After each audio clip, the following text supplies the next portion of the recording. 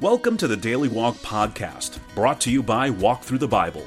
The Daily Walk Podcast is a daily devotional that will guide you on a life-changing journey through the Bible in 1 year. Join us every day to hear the entire Bible in a year, alongside a daily devotional thought that will help bring God's Word alive for you.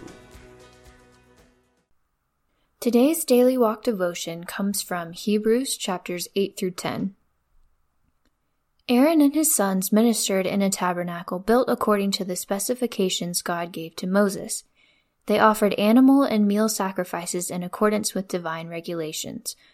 All of this was part of the Mosaic law that God established as a covenant with his people on Mount Sinai. Consequently, if Jesus Christ is superior to both Moses and Aaron, it follows that God has established with him a superior covenant based upon a superior sacrifice. Even the Old Testament bore witness that the Mosaic system was temporary and would be replaced by a new covenant, a covenant made with the Messiah and based upon the once-for-all-time sacrifice of his life. Now let's listen to Hebrews chapters 8 through 10. Hebrews 8. Now the main point of what we are saying is this: we do have such a high priest, who sat down at the right hand of the throne of the majesty in heaven, and who serves in the sanctuary, the true tabernacle set up by the Lord, not by a mere human being. Every high priest is appointed to offer both gifts and sacrifices, and so it was necessary for this one also to have something to offer. If he were on earth, he would not be a priest, for there are already priests who offer the gifts prescribed by the law. They serve at a sanctuary that is a copy and shadow of what is in heaven. This is why Moses was warned when he was about to build the tabernacle, "See to it that you make everything according to the pattern shown you on the mountain." But in fact, the ministry Jesus has received is as superior to theirs as the covenant of which he is mediator is superior to the old one, since the new covenant is established on better promises. For if there had been nothing wrong with that first covenant, no place would have been sought for another.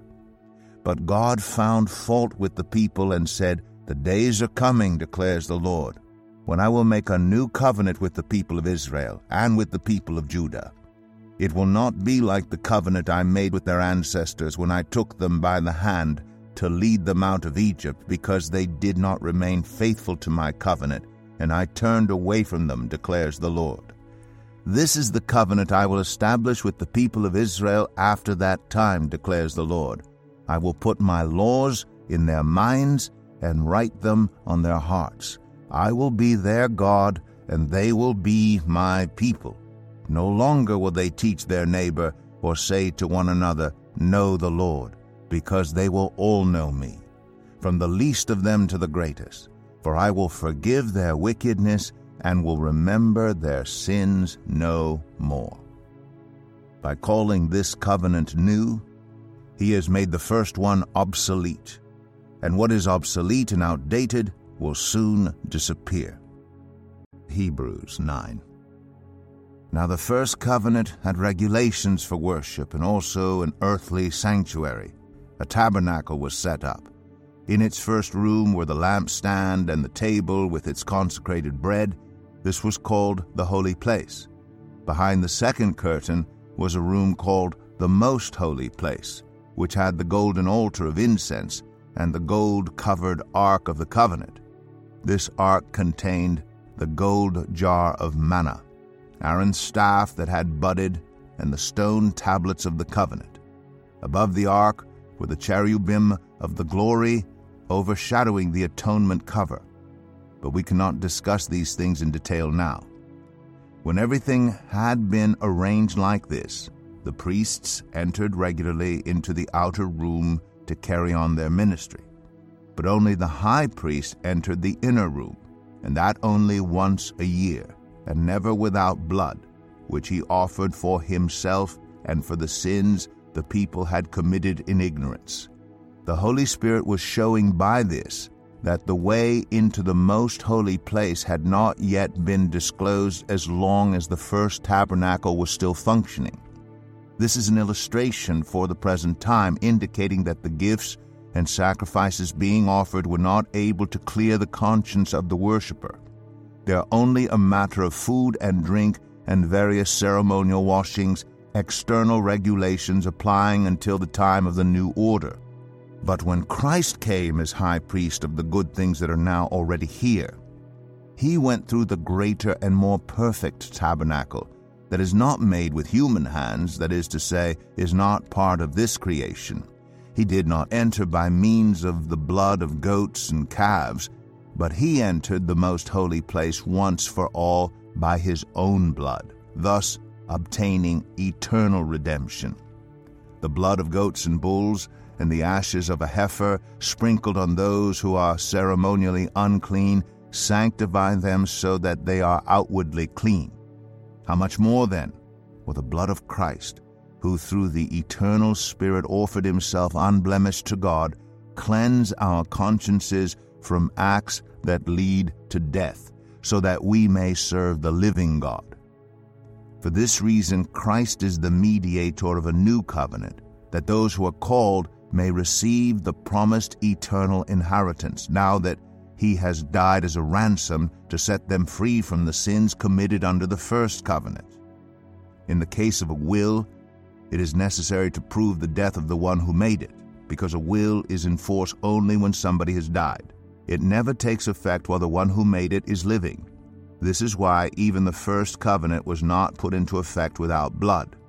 When Moses had proclaimed every command of the law to all the people, he took the blood of calves together with water, scarlet wool, and branches of hyssop, and sprinkled the scroll and all the people. He said, "This is the blood of the covenant, which God has commanded you to keep." In the same way, he sprinkled with the blood both the tabernacle and everything used in its ceremonies. In fact, the law requires that nearly everything be cleansed with blood, and without the shedding of blood there is no forgiveness. It was necessary, then, for the copies of the heavenly things to be purified with these sacrifices, but the heavenly things themselves with better sacrifices than these. For Christ did not enter a sanctuary made with human hands that was only a copy of the true one. He entered heaven itself, now to appear for us in God's presence. Nor did he enter heaven to offer himself again and again the way the high priest enters the most holy place every year with blood that is not his own. Otherwise, Christ would have had to suffer many times since the creation of the world. But he has appeared once for all at the culmination of the ages to do away with sin by the sacrifice of himself. Just as people are destined to die once, and after that to face judgment, so Christ was sacrificed once to take away the sins of many, and he will appear a second time, not to bear sin, but to bring salvation to those who are waiting for him. Hebrews 10. The law is only a shadow of the good things that are coming, not the realities themselves. For this reason, it can never, by the same sacrifices repeated endlessly year after year, make perfect those who draw near to worship. Otherwise, would they not have stopped being offered? For the worshippers would have been cleansed once for all, and would no longer have felt guilty for their sins. But those sacrifices are an annual reminder of sins. It is impossible for the blood of bulls and goats to take away sins. Therefore, when Christ came into the world, he said, "Sacrifice and offering you did not desire, but a body you prepared for me. With burnt offerings and sin offerings you were not pleased. Then I said, Here I am. It is written about me in the scroll. I have come to do your will, my God." First he said, "Sacrifices and offerings, burnt offerings and sin offerings you did not desire, nor were you pleased with them, though they were offered in accordance with the law." Then he said, "Here I am. I have come to do your will." He sets aside the first to establish the second, and by that will we have been made holy through the sacrifice of the body of Jesus Christ once for all. Day after day, every priest stands and performs his religious duties. Again and again he offers the same sacrifices, which can never take away sins. But when this priest had offered for all time one sacrifice for sins, he sat down at the right hand of God. And since that time he waits for his enemies to be made his footstool. For by one sacrifice he has made perfect forever those who are being made holy. The Holy Spirit also testifies to us about this. First, he says, "This is the covenant I will make with them. After that time, says the Lord, I will put my laws in their hearts, and I will write them on their minds." Then he adds, "Their sins and lawless acts I will remember no more." And where these have been forgiven, sacrifice for sin is no longer necessary. Therefore, brothers and sisters, since we have confidence to enter the most holy place by the blood of Jesus, by a new and living way opened for us through the curtain that is his body, and since we have a great priest over the house of God, let us draw near to God with a sincere heart and with the full assurance that faith brings, having our hearts sprinkled to cleanse us from a guilty conscience, and having our bodies washed with pure water. Let us hold unswervingly to the hope we profess, for he who promised is faithful. And let us consider how we may spur one another on toward love and good deeds, not giving up meeting together, as some are in the habit of doing, but encouraging one another, and all the more as you see the day approaching. If we deliberately keep on sinning after we have received the knowledge of the truth, no sacrifice for sins is left, but only a fearful expectation of judgment and of raging fire that will consume the enemies of God. Anyone who rejected the law of Moses died without mercy on the testimony of 2 or 3 witnesses. How much more severely do you think someone deserves to be punished who has trampled the Son of God underfoot, who has treated as an unholy thing the blood of the covenant that sanctified them, and who has insulted the Spirit of grace? For we know him who said, "It is mine to avenge, I will repay." And again, the Lord will judge his people. It is a dreadful thing to fall into the hands of the living God. Remember those earlier days after you had received the light, when you endured in a great conflict full of suffering. Sometimes you were publicly exposed to insult and persecution. At other times you stood side by side with those who were so treated.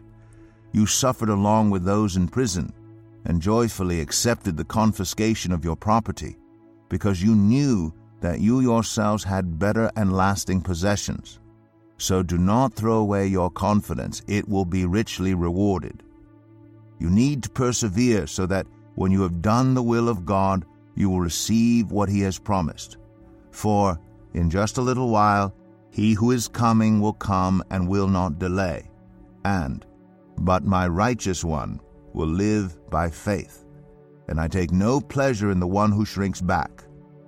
But we do not belong to those who shrink back and are destroyed, but to those who have faith and are saved. Here is our Daily Walk devotional thought for today. Hebrews chapter 10 has been described as the lettuce chapter. 3 times in the space of 3 verses in chapters 22 through 24, you'll find the phrase, "Let us," fill in the blank. And whenever you do, you can be sure the author has provided ample reason to do precisely that. Let us draw near to God with a sincere heart. Let us hold unswervingly to the hope we profess. Let us consider how we may spur one another on. The 2 elements, exhortation and explanation, are inseparable, for without the second there is no motivation to do the first. Duty in the Christian life flows naturally from doctrine. Notice in each case the author uses the word us. There is a mutual responsibility for Christians to provoke one another, to be accountable to one another, and to encourage one another. Ask one other person to be your provoking partner this week to help you stay on target in a scripture memory or personal growth project by checking up on your progress each day. Thank you for joining us today for the Daily Walk podcast from Walk Through the Bible. Be with us tomorrow as we continue our life-changing journey through the Bible in a year. Love this episode of the Daily Walk podcast? We'd love for you to rate and give us a review on iTunes or Google Play. Make sure you subscribe so you won't miss an episode as we walk through God's Word together. For more resources to help you live God's Word, visit walkthrough.org. That's WALKTHRU.org. Walk through the Bible. Take a walk, change the world.